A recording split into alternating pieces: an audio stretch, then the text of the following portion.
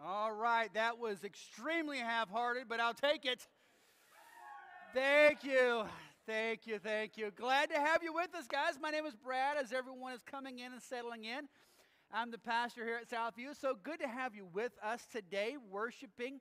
If you're a guest with us, thank you for being with us today. We'd love to connect with you. Best, easiest way you can do that is to simply grab your cell phone and text the word CONNECT to our number on the screen, 910-424-1298. Just text CONNECT. We'll send you a link. Tap on that, answer a couple of questions, and send it back in. I know some of you, you've been attending for a while and haven't done that yet. I encourage you to do so, just so we can know who you are, connect with you, and be able to help minister to you in the best way possible. But for all of us here today, have three big announcements for us. With their big three that we've been doing the last several weeks, so by now you should know what we have going on. First, Vacation Bible School. VBS this year is going to be June 7th through the 11th.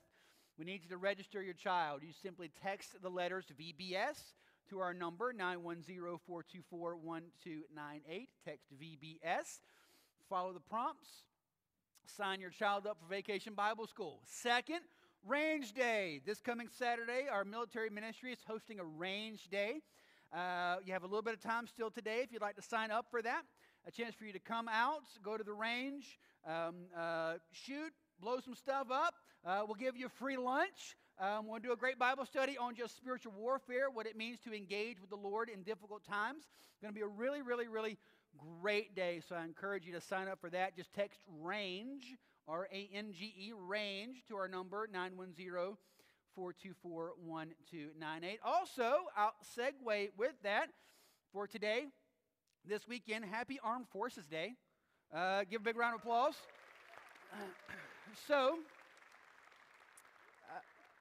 how this works, right? So Armed Forces Day is for those who are currently serving. Veterans Day is for those who previously served. Memorial Day is for those who died while serving. So this weekend is Armed Forces Day. For those who are currently serving, we're thankful for you. We praise God for you, obviously, being here in our area. It's a big part of our community. So thank you. We really seek as a church to organize ourselves in such a way to minister to you and your family the best way possible. And so the Range Day coming up is just one of those.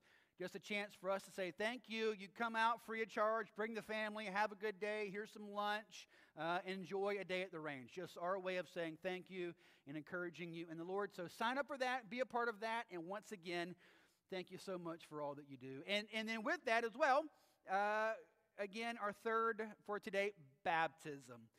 For everyone, we are seeking to see you come to faith in Jesus and grow in that relationship. And so if you have come to faith in Christ and you're ready to make that public through baptism, sign up. It's going to be next Sunday is the baptism, but there's still time today. If you'd like to sign up and let us know that you're interested in that, just text the word baptism to 910-424-1298. And then any other announcements going on, anything else happening here at our church, you can download our app. Do that at Google Play or iTunes. Through the app, you can give online. My wife this week, she is secretly 112 years old, right? She does not like technology. She is not a fan of it at all. But this week, I introduced her to giving online through the app. Life change right there, okay? So give online through the app. That'll help you with that. And then also finding a journey group, any other announcements, things like that. Just download the app so you'll know what's going on. But for us here today, I want to read a scripture to us as we begin worshiping together. Psalm 34, verse 8 says, "Oh, taste and see that the Lord is good. Blessed is the man who takes refuge in him." Taste and see that the Lord is good. My wife all this week has been trying to teach our 7-year-old this verse as a memory verse. Taste and see that the Lord is good. She keeps getting it mixed up. She keeps throwing all the other senses in there. Right? Taste and hear. No. Taste and smell. No. It's not it. Taste and see that the Lord is good. And the idea behind it is this. As you taste God, as you experience God, you see how glorious and amazing He is, and you want Him. As you see how great and amazing and forgiving and loving and kind and glorious he is, you start to get a little taste of that, man, you're just drawn to him even more. So our prayer for you today is that exact same thing happens for you. You taste and see that God is good. And as you see that he is good, you're going to run to him and take refuge in him. So I want to encourage you to bow your heads for me this morning. I want to pray for us as we jump into worship together. I want to pray that every one of us here today tastes and experiences God a little bit more, a little bit deeper, a little bit sweeter, and that you're drawn to just a little bit of a deeper walk with him because you see just how glorious and amazing, beautiful he is. For some of you here today, you've got a sour taste in your mouth. Maybe someone who called themselves a Christian was really unloving and unkind to you. And so it just caused a sour taste in your mouth when you come to the things of God. Maybe you had a bad experience with the church, and it's just kind of put a sour taste in your mouth. Or maybe you believe something falsely about God. You think of God differently than who he really is, and so you're thinking that's who he is, so it's put a sour taste in your mouth about him. I want to encourage you this morning, see who God really is. And when you see who he really is and taste him, you want him. So God, I pray for us here this morning, God, that we would, every one of us in this room, taste and see that you are good. And as we taste and see that you are good, we're drawn to you. We want you. We desire you. We long for you. Give us a little taste today, Lord. Create in us a craving for even more. We pray this in your name, Jesus. Amen. Let's stand. Let's worship together.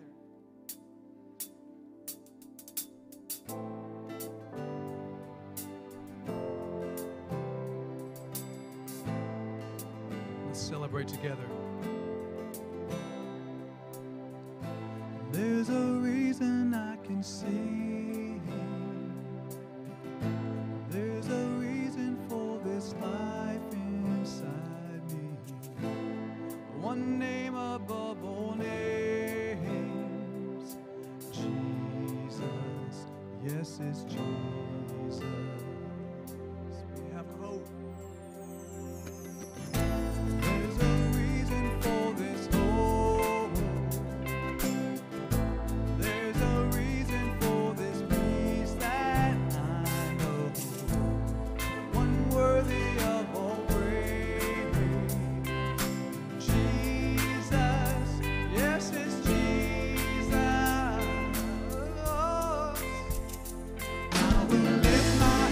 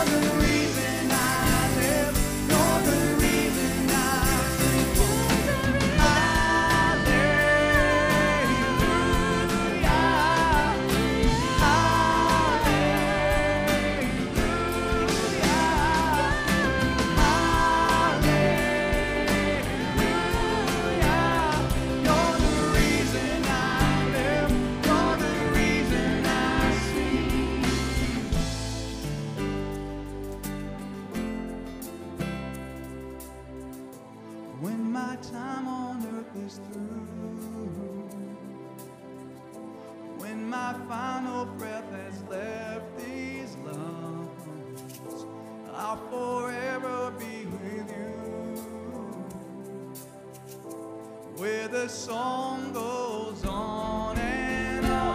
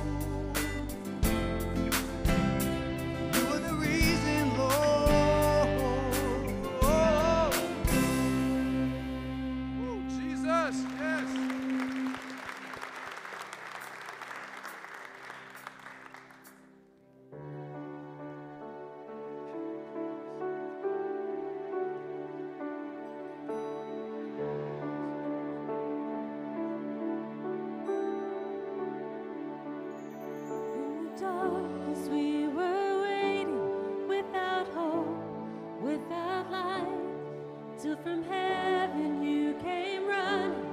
There was mercy in your eyes to fulfill the law and prophets. To a virgin came the word, from a throne of endless glory to a cradle in the dirt.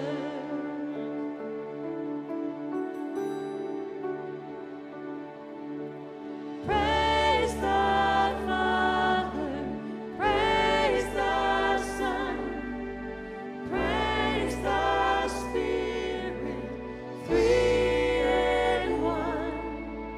God of glory, majesty, praise forever to the King of Kings.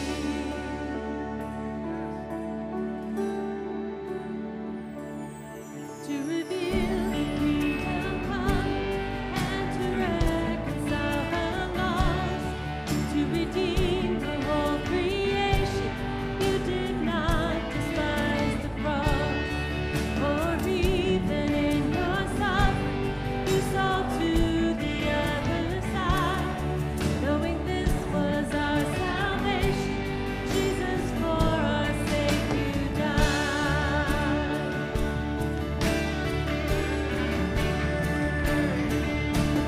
Praise the Father, praise the Son, praise the Spirit, three in one.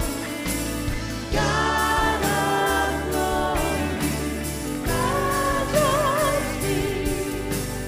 praise forever to the King of Kings.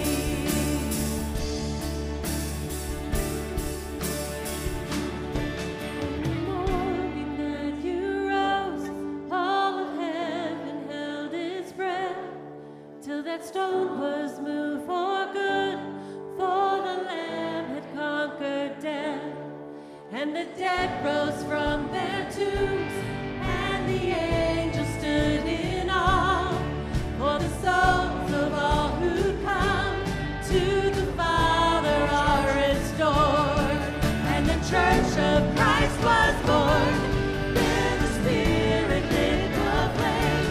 Now this gospel truth of old shall not kneel, shall not faint.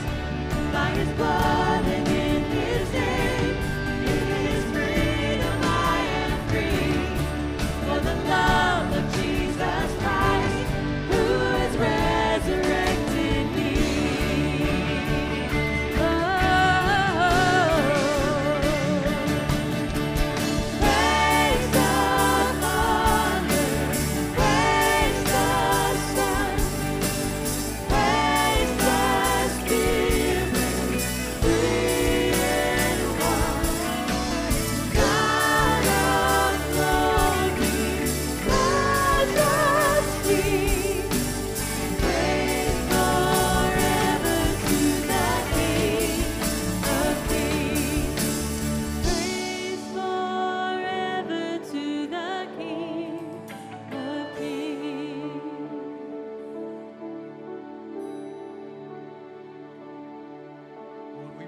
praise you because you are the King of Kings, the great I am, who have made a way through your Son, Christ. Salvation comes through Christ and Christ alone. And God, I pray that today as we gather, we would see and taste that you are good. I pray for the believers here today that we would be encouraged and strengthened.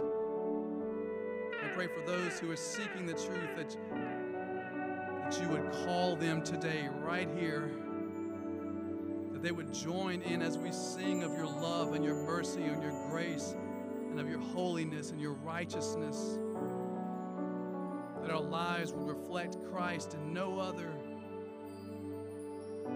God, may we taste and see that you are good today because you have rescued us, you have saved us. You are worthy. You are the source of life, and I can't be left behind. No one else will do.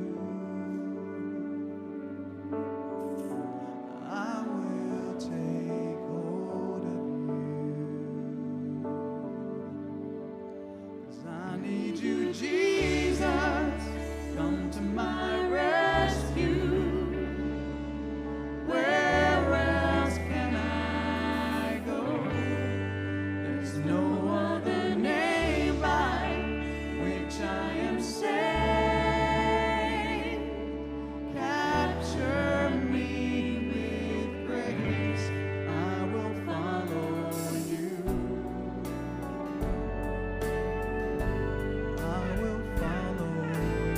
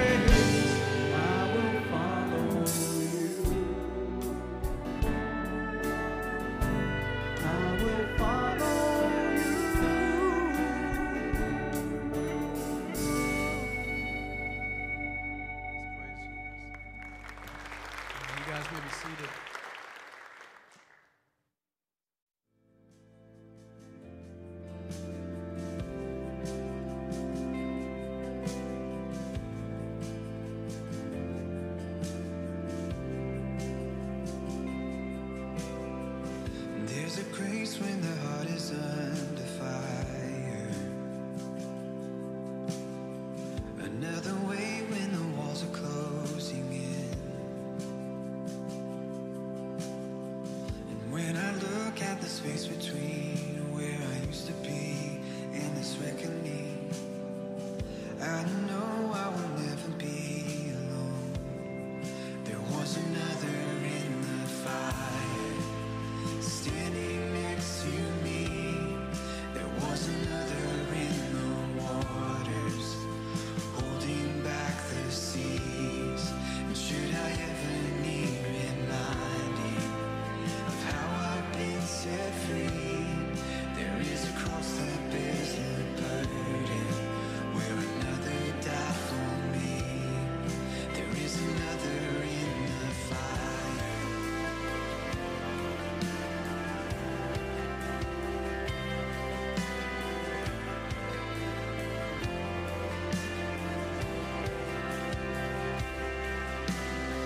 I know my dear left for dead beneath the waters.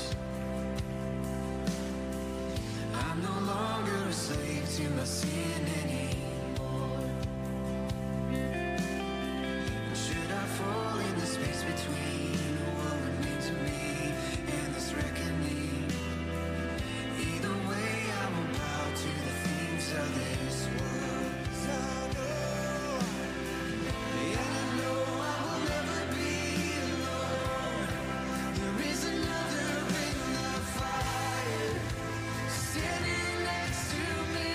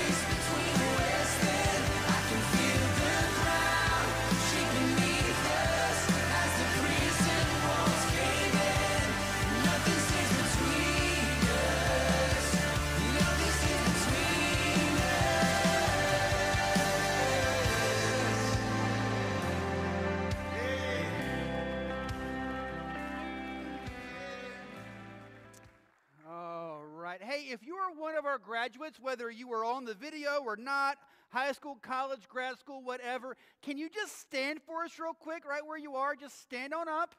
There you go. Stand, give them a hand.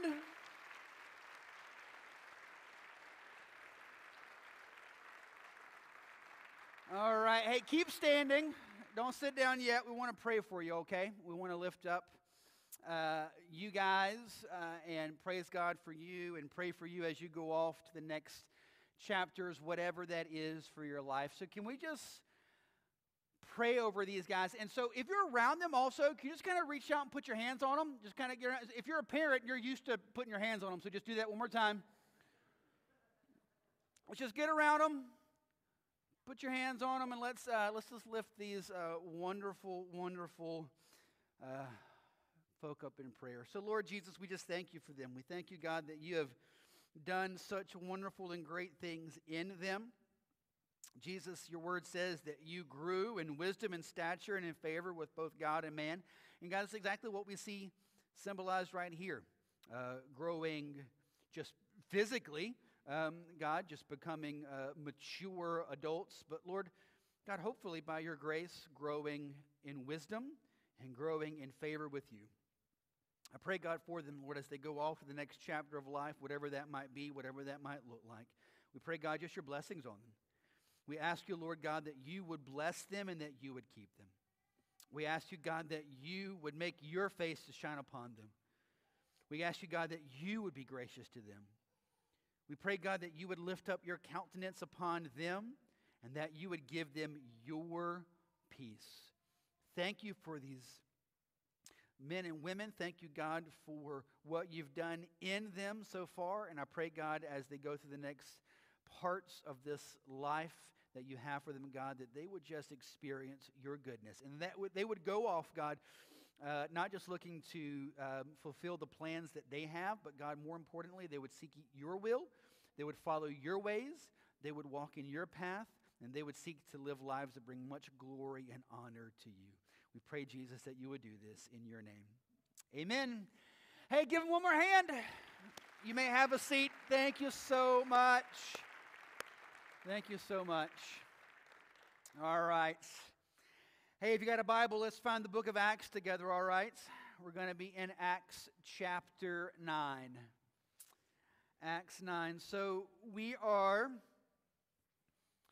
today looking at the story of a man named Saul, who will eventually one day become who we know as the Apostle Paul. And what we see today is really one of the most amazing stories, not just in the Bible, but in all of history. What we're going to see today is a man that in an instant went from being a persecutor of Christians to a Christian being persecuted.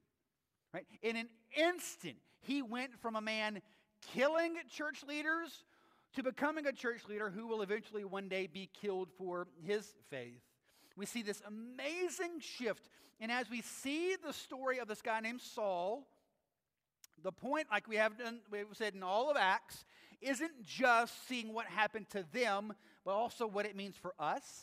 And so as we see the story of Saul, God choosing him, forgiving him, redeeming him, using him, as we see that happening with Saul, we're also going to be asking, okay, Lord, what about me? And as we see God doing this great work in Saul, we're also seeing today, by God's grace, how he does the exact same thing in us. All right? So as we go through this, we're going to see the story of Saul coming to faith in Christ, but then in addition to that, we're going to hopefully, by God's grace, see a handful of things that empower us. And the big idea for today is Jesus' goal for your life is not that just you would live a good life and obey some rules, right? That you would be a good person, right? That you would, live a moral life, obey the 10 Commandments. That's not the point. Jesus did not come and die that that's the life that you would live. Jesus came and died so that you would be radically, significantly flipped upside down, changed by him, set on fire for him, and then shot off like a cannon into the rest of the world, seeking to see other people set on fire for him as well. Like, that's the life he has for you. It's exactly what he did with Saul, and that is exactly what he desires to do for each and every one of us. So as we dive into the story of Saul, we're asking him to show us how he does the same thing in us. So let's pick it up, Acts chapter 9, and we'll start in verse 1, okay? But Saul, still breathing threats and murder against the disciples of the Lord, went to the high priest and asked him for letters to the synagogues at Damascus, so that if he found any belonging to the way, men or women, he might bring them bound to Jerusalem. So the last time we saw Saul, it was in Acts 7 in the beginning of 8, with Stephen being killed and Saul overseeing that. Right? So he oversaw the murder execution of Stephen solely for the reason that Stephen was a Christian.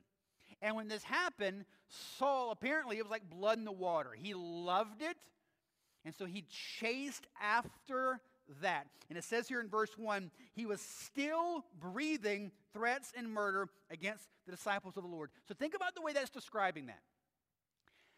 Saul is living such a violent life towards Christians, it's just like breathing. Right? Like you woke up this morning and brushed your teeth and didn't think much about it. Saul wakes up in the morning looking for a Christian to persecute, imprison, and perhaps kill. And it's just life. Like this is so who he is. He is a first century terrorist. He wakes up in the morning and the first thought he has on his mind is, how can I destroy Christians? Right? This is Saul. And he has gotten letters, permission from the high priest to go, it says, up to Damascus to look for more Christians. Right? So Damascus is 150 miles away from where he lives. So he is so adamant about harming Christians, he's willing to walk 150 miles on foot to track them down, hunt them down, persecute them, imprison them, and perhaps kill them. Okay? Bad guy. The whole point is this, all right? Starting Acts chapter 9, what you have to understand is this. Saul is a wicked, vile, disgusting piece of human garbage. That's the point. There is zero redeeming about him. He is a piece of human debris. That is Saul. He is vile, he is angry, he is violent, and if he was Acts chapter 9, if you were a Christian in Acts chapter 9, his goal would be to kill you and everyone you love. This is Saul. All right, are we getting this picture? All right, pick it up in verse 3. Here's what happens. He's on his way to find, imprison, torture, persecute, kill, if possible, Christians. Verse 3. Now, as he went on his way, he approached Damascus. And suddenly a light from heaven shone around him. And falling to the ground, he heard a voice saying to him, Saul, Saul, why are you persecuting me? And he said, who are you, Lord? And he said, I am Jesus whom you are persecuting. But rise and enter the city, and you will be told what you are to do. The men who were traveling with him stood speechless, hearing the voice but seeing no one. But Saul rose from the ground. Although his eyes were open, he saw nothing. So they led him by the hand and brought him into Damascus. And for 3 days he was without sight and neither ate nor drank. So as we go through the story of Saul, again, what we're wanting to see is some big ideas. Again, Jesus desires today, right now for you. Again, let's don't be theoretical about this. Let's don't, again, we're not just studying the book of Acts to learn history. Here's the point. Jesus Christ today desires to see you radically set on fire for passion in him and living for his glory, and then being shot off into this world seeking to see other people radically changed by Jesus and set on fire for passion in him and his glory. That's the point. Anything short of that is short of what Jesus desires for you. All right? Setting the bar high, but on purpose, because that's what Jesus does. All right? That's the idea. So as we go through this, what we want to see is what are some big ideas, some big rocks that can help us in understanding that and walking in that. All right? First big idea is this. Jesus loves his church. You get that in verses 4 and 5. So Jesus shows up, knocks Saul down. Verse 4, and falling to the ground, he, Saul, heard a voice saying to him, Saul, Saul, why are you persecuting me? And he said, who are you, Lord?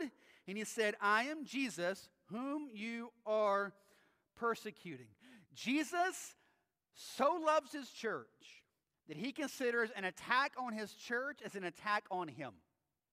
Jesus is so intimately engaged and involved with his church that coming against his church, persecuting his church, attacking his church is the same as coming against, attacking, persecuting him. Here's why this is a big deal for us, okay? I want you to follow with this. Here's why this is significant.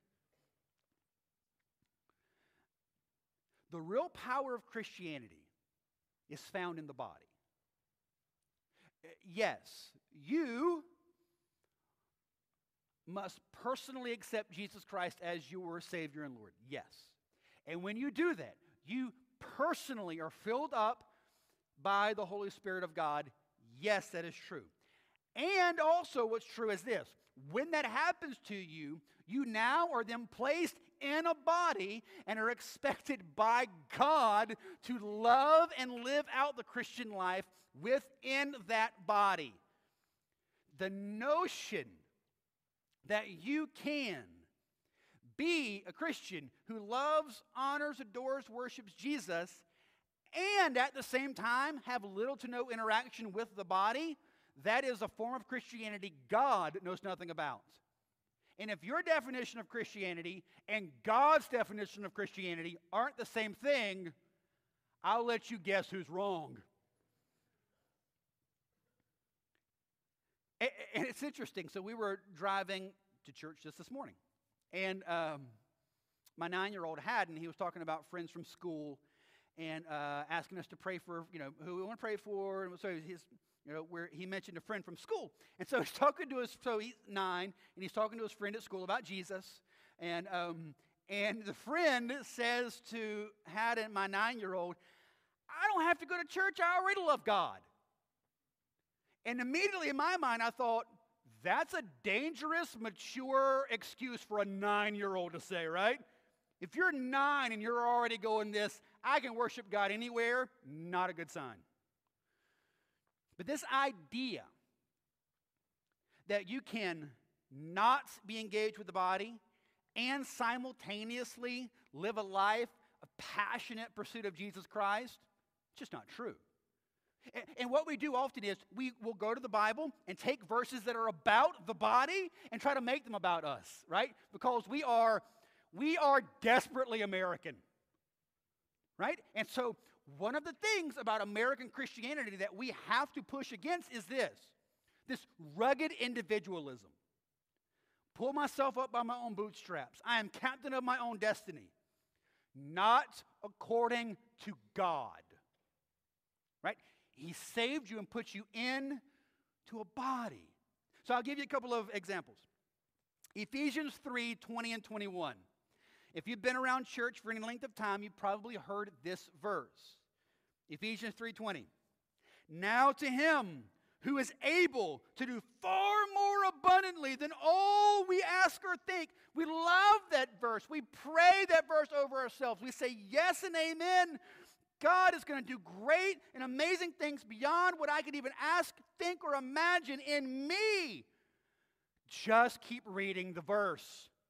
A lot of bad ideas can be solved by you just keep reading.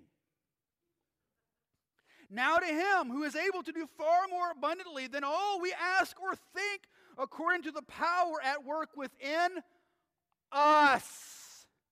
Verse 21, to him be the glory in the church and in Christ Jesus throughout all generations forever and ever. Amen. The whole point of Ephesians 3, 20 and 21 is God is doing great and amazing things in his church. So if you're not in the church, you're going to miss it. Yes, God wants to do these things in you personally, but the avenue by which God has created for you to experience those things personally is the body. You can't experience them apart from the body. I'll give you another one. Matthew 5:13 and 14. You are the salt of the earth. You are the light of the world. And so we take those and personalize those. Yes, I am salty. I am light. Kind of. But something's happening in the Greek that you can't pick up in the English. So in the Greek, they have clearly designated words for singular and plural.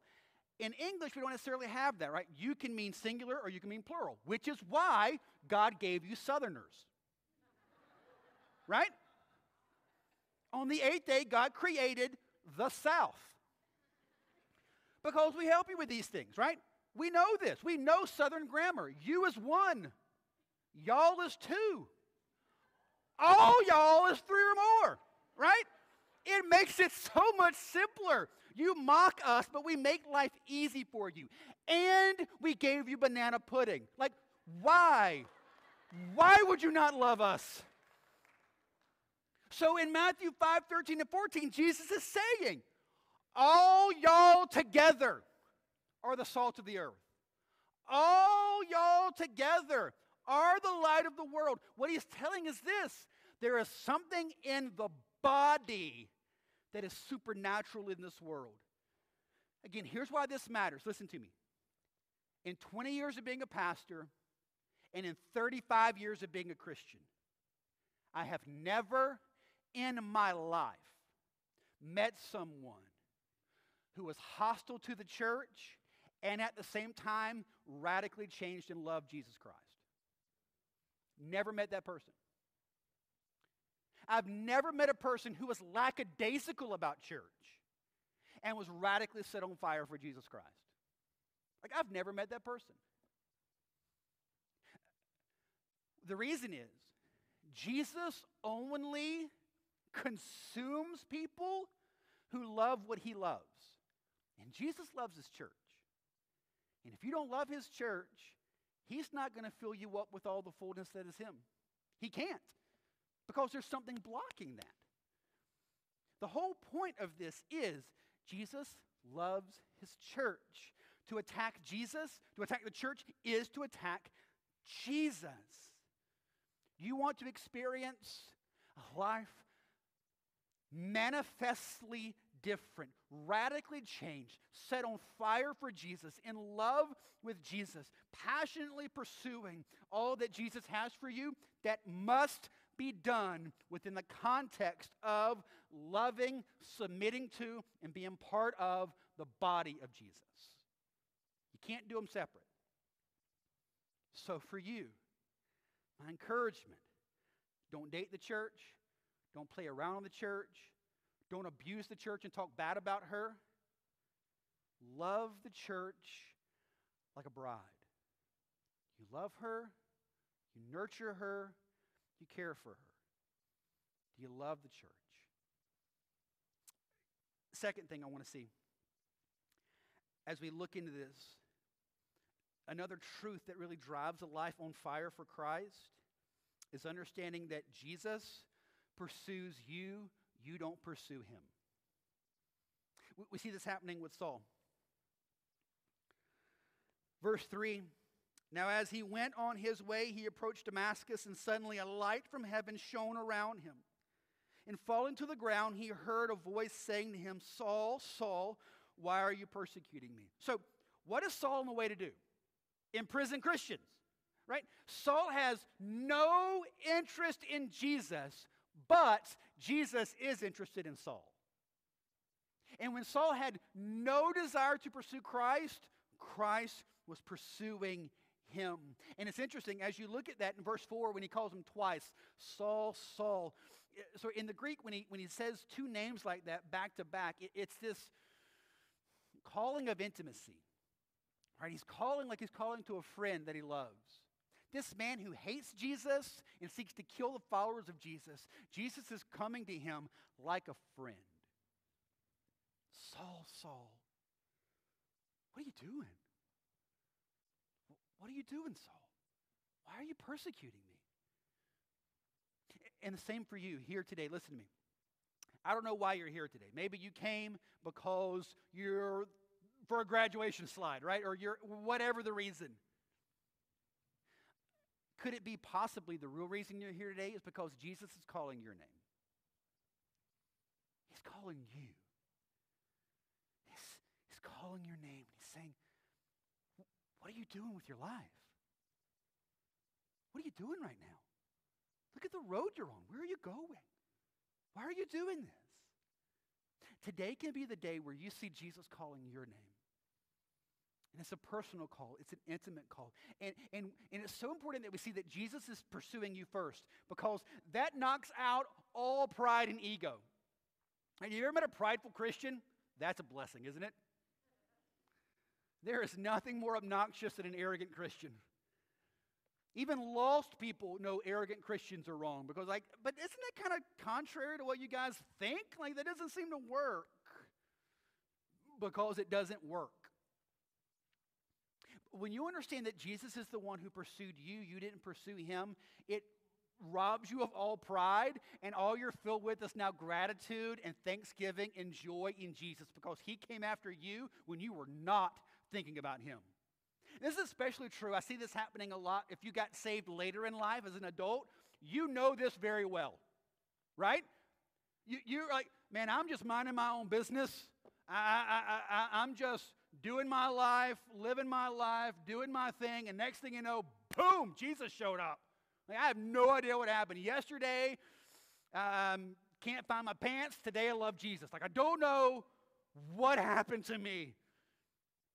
It's a Saul on the road of Damascus moment. And I love this, understanding this as well, understanding that Jesus is the one that pursues you. You don't pursue him. Yes, you personally, consciously placed faith in Jesus. Yes. You personally, consciously submitted your life to Christ as your Lord and Savior. Yes. But that is true, that is real, that is fact, that's genuine, that happened. You did that. But what I want you to understand is the reason you did that is because Jesus was pursuing you first. He was already coming after you.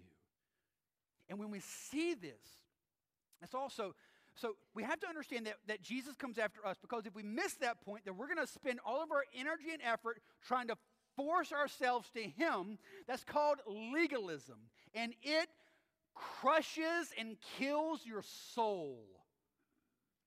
Have you tried to live a life attempting to do the right things to please God? That is soul-sucking. That is crushing. The analogy that I've used with you before is if I had like a metal bar up here and I was trying to bend it. So imagine that I had enough strength and I could bend it where I get some flex. And all of my strength and all of my energy, I'm bending it and I'm able to get it to flex just a little bit. But eventually my strength's going to run out and I got to let it go, and boom, it goes right back. For some of you, that's how legalism is working. You're trying so hard, and if you try hard enough and try hard enough and try hard enough, you get it to bend a little, but eventually, boom, it pops right back. That's why some of you, you act one way in this room and totally different when you leave. That's why for some of us, when you're around your Christian friends, you act one way. When you're around your non-Christian friends, you act a totally different way. The reason for that is you think your effort, your energy, your actions somehow trick God into thinking that you really are for him. Right? So when I walk in this room and I act a certain way and I talk a certain way and do a certain thing, then God's like going to think differently? And not understanding, look, it's not about that. When you finally drop that, quit trying to do it in your own strength and realize that Jesus is the one that pursues you, it changes everything. Saul did not care anything about Jesus. Jesus just came for him.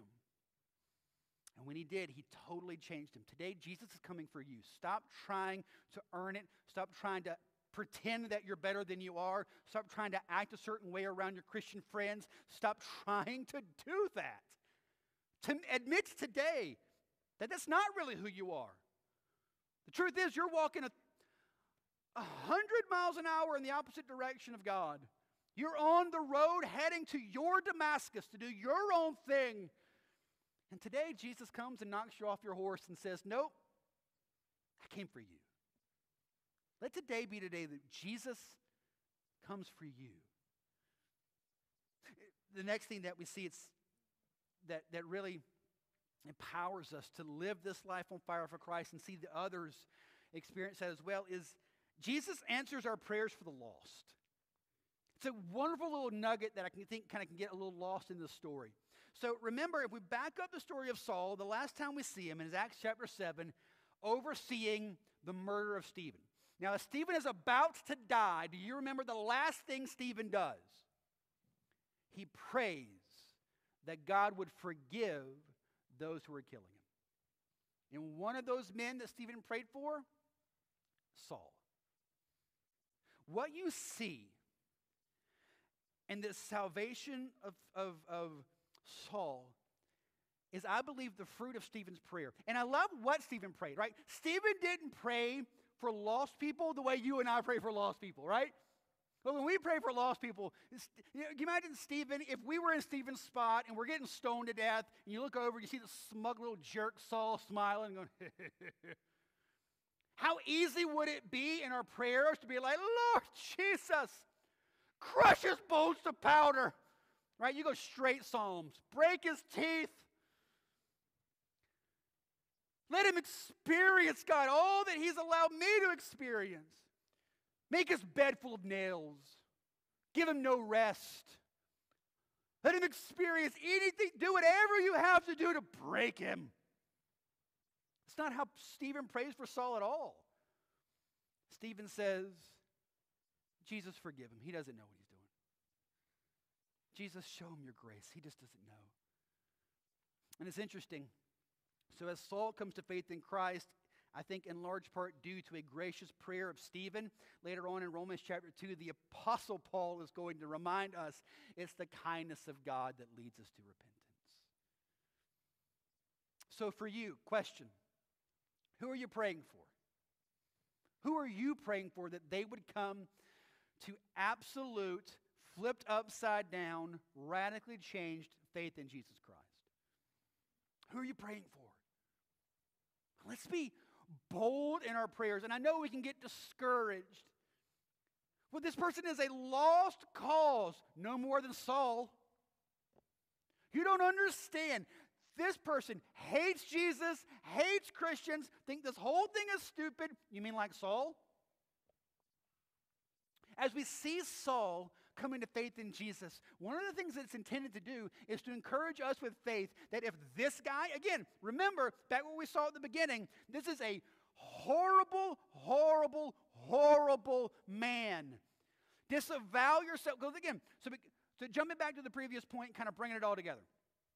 What we can sometimes do is forget how sinful we were and put people in categories. That person's really lost. Right? That you don't understand. Like there's lost and then there's that guy. He's really lost. Like God's going to have to really do a miracle on him. And I know what we're saying, but what we're under the surface saying is this: saving you wasn't that much of a miracle. I mean, that guy's really bad. I mean, for me, I was basically good, and Jesus had to kind of fill the cup up a little bit. But for that guy, Ephesians 2 says, apart from Christ, we're all dead, and there aren't varying levels of dead. This isn't the Princess Bride, okay? Well, I was just mostly dead. We're dead. All of us. And the only way you're going to experience life is if God does a miracle in you. And it's interesting also as you go through that text, in verse 8, it describes Saul when he gets up from the ground, he's blind. And commentators will tell you that there's a few reasons for that. One, it's symbolically speaking of Israel and their blindness to the Messiah. It's speaking of Saul himself and the blindness that he was in.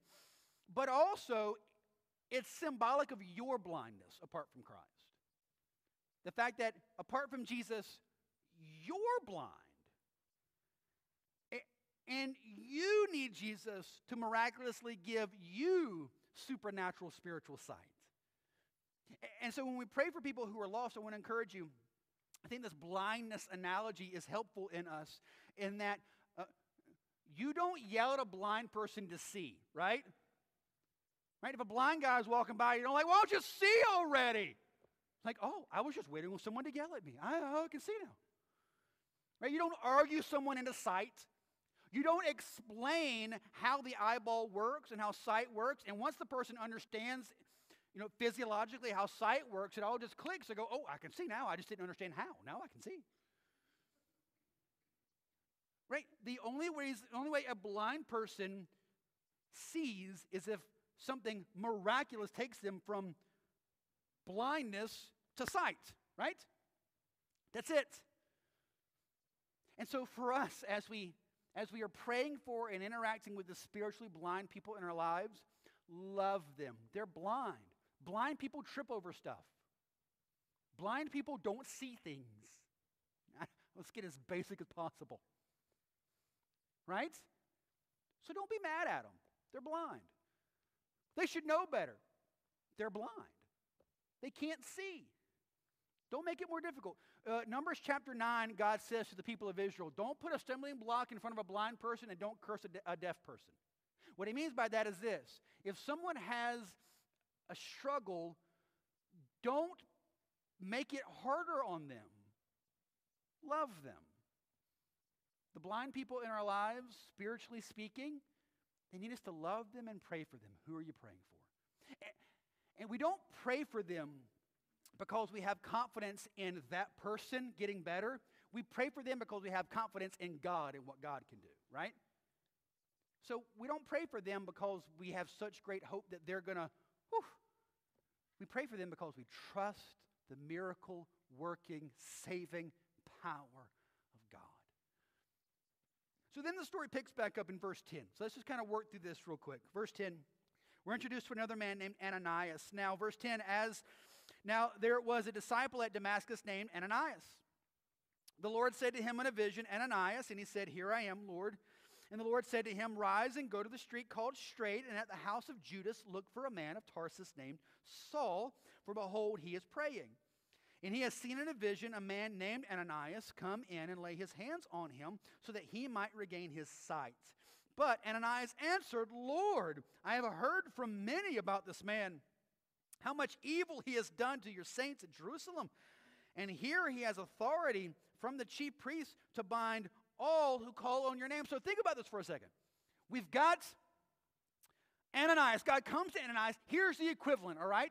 So again, who is Saul? Horrible, wicked, vile, murderous, disgusting man. It would be the equivalent of, say, a decade or so ago, you're having your quiet time in the morning, and God speaks to you. And God says, I have a mission for you. I want you to get up. I want you to go across town. I want you to take a right. I want you to take a left. I want you to go to this street, this house. I want you to go knock on the door. There's a man there who I've spoken to and I've revealed myself to. And I've given him a vision of showing you, coming to him, praying for him, bringing sight to him, and having him filled with the Holy Spirit. I want you to go to that man. And his name is Osama bin Laden. You would say, I'm sorry, for a second there, I thought you said Osama bin Laden. That's funny. Clearly you said something else. No. That's who I said. And so you imagine going and God saying, okay, here's what I want you to do. I want you to go to him. I want you to pray for him. Then I want you to bring him to your house, introduce him to your kids. I want you to show him where you live. Bring him to your church and show him where all your friends, church friends live. Invite him into your Bible study. And when it's time to pray, everyone has to close their eyes and not stare at him. Right? Because there have been times I'm not going to lie. There have been times I'm praying for people and I keep my eyes open. I'm not going to lie. Trust in God, not trust in you. Pastoral confession, that's true, that's happened.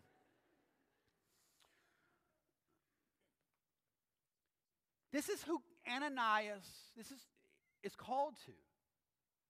And look what he does, verse 15. But the Lord said to him, go, for he is a chosen instrument. That's so cool, God calls him this chosen instrument. And that's going to be a major theme for Paul and the rest of his writings, talking about the fact that we are chosen by God, right? So he's a chosen instrument of mine to carry my name before the Gentiles and kings and the children of Israel.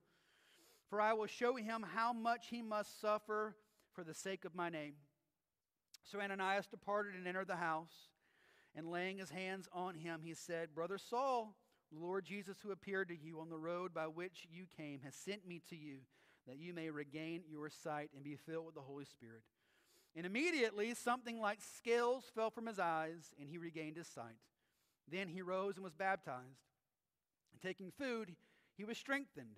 For some days, he was with the disciples at Damascus. So again, we're talking about Jesus meeting someone, changing someone, forgiving someone, radically setting that person on fire for him, and then shooting him off into the world to see others experience that as well. And that's exactly what we're going to see happen with Saul. So pick it up real quick again at verse 20.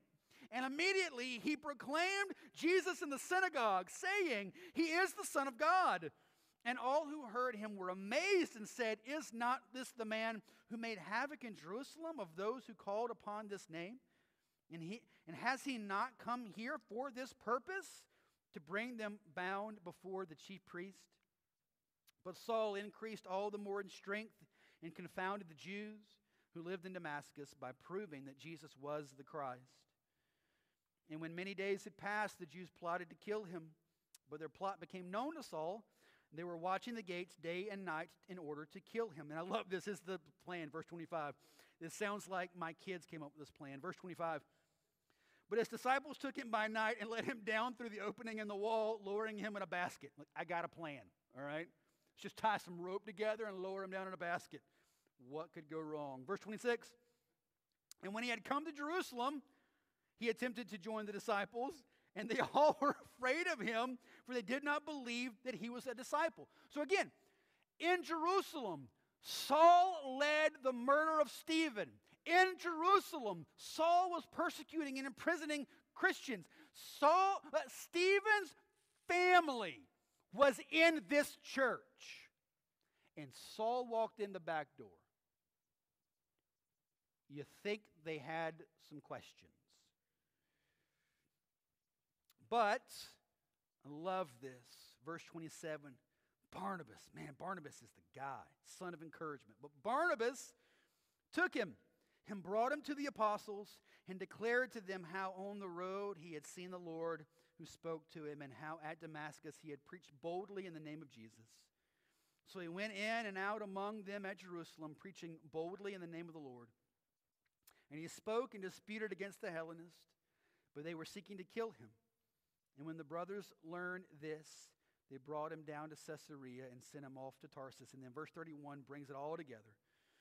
So the church throughout all Judea and Galilee and Samaria had peace and was being built up, and walking in the fear of the Lord and in the comfort of the Holy Spirit, it multiplied. So I'm going to ask our band to come up, and I got one last big point for you. Jesus redeems you and uses you. Think about Saul. God took the greatest persecutor in the history of Christianity and turned him into the greatest missionary in the history of Christianity. So here's my question. What is your excuse for serving God? Saul had some easy ones. Not only that, people inside the church didn't want Saul in. He had a lot of reasons to think that he could not be used by God. But God, in his grace, pushed by all of them. So what is the excuse you give? Every person in this room, I again tell you, it is the call of Jesus Christ to radically, powerfully set you aflame for His glory, and send you off to see others experience the same. Now, that's going to look different in each of our lives and how that plays out and what that looks like and what our skill set is and what the spiritual gifts God's given us. But nonetheless, He has called you to do it. What's stopping you? Think about Jesus. In Matthew chapter 11, Jesus said, do you remember who Jesus said was the greatest man to ever live? John the Baptist.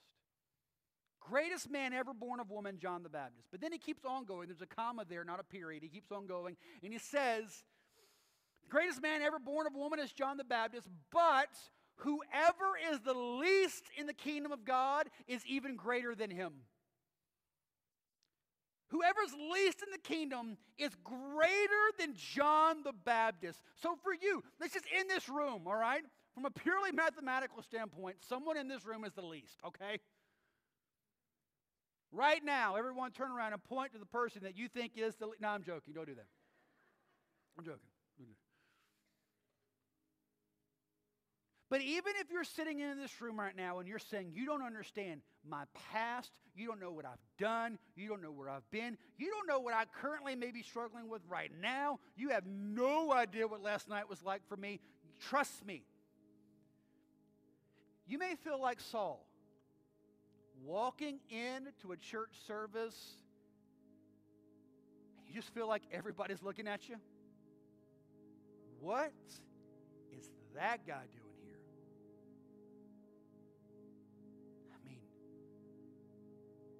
Quick, lightning bolt's going to hit us.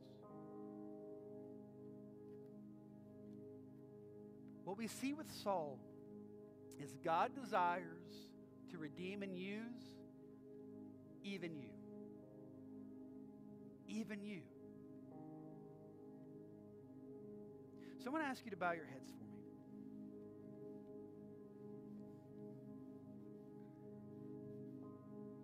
First, let's start here.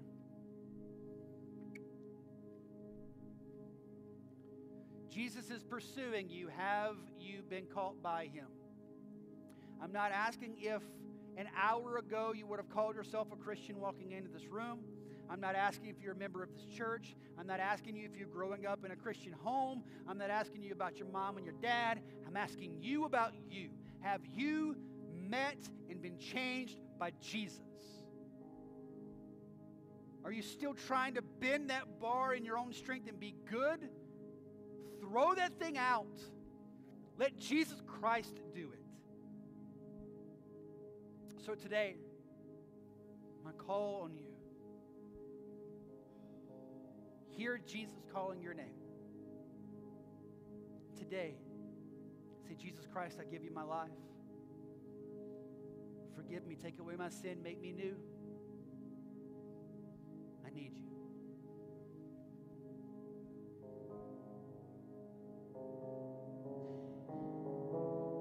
Some of you, maybe you are followers of Christ, but let's be honest, you need to confess and repent for not loving His church.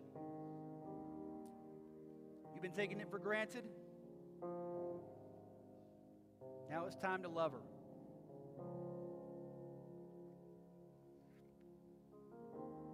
Who are you praying for?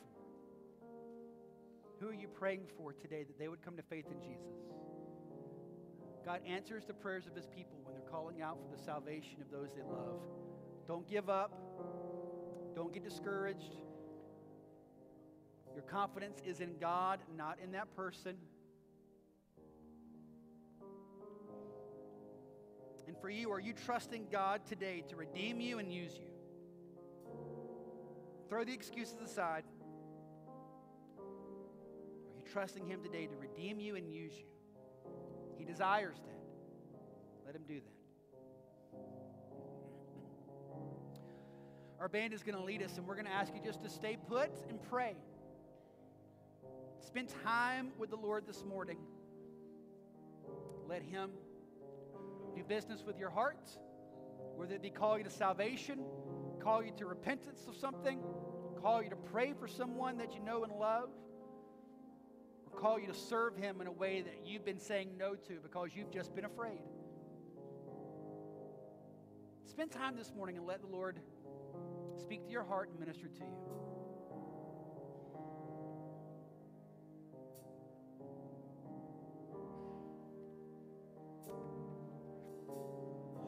I've been held by the Savior,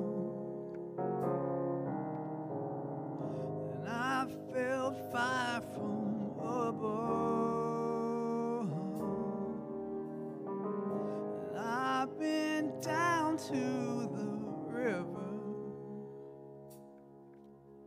I ate the same, a prodigal returns. Oh, my hope is in Jesus. Thank God that yesterday is gone. All my sins are forgiven. Yes, they are.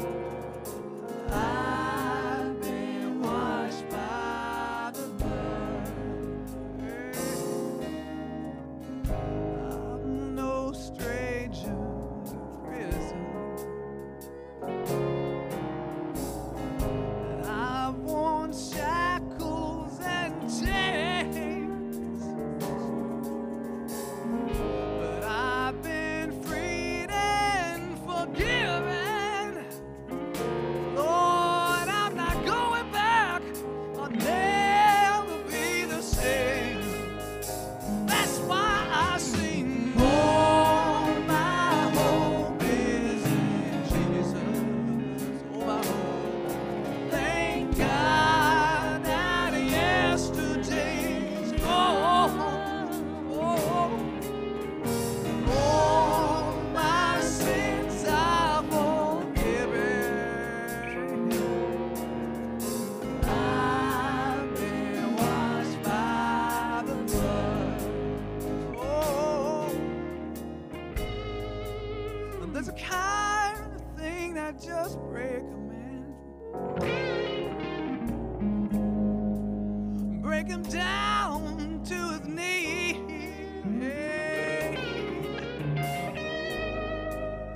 I've been broken now more than a time or two, my God. Then he picked me up and showed me what it means to be a man. That's why I sing. Oh, my hope is in Jesus. Every bit. Thank God that yesterday's gone. All my sins are forgiven. I've been washed by the blood. Now I sing. Oh, my hope is in Jesus. Oh, my hope. Thank God that yesterday's gone.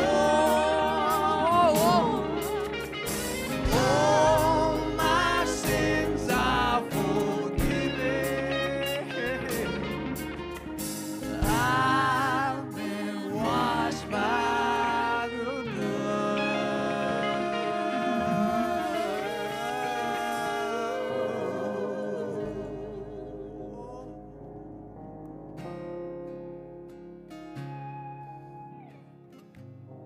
Lord Jesus, we just thank you that we are who we are because we've been washed by your blood. It's not by anything that we have done, any work or merit on our part. So I pray, God, that we would just, as we see you in your gracious pursuit of us, that we are just overwhelmed with love and worship and gratitude for you. Thank you, Jesus.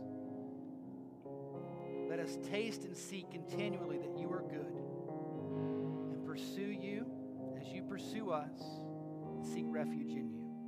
Thank you, Jesus. We pray this in your name. Amen. All right, as our band continues to play, you are dismissed. We love you guys. Have a wonderful week.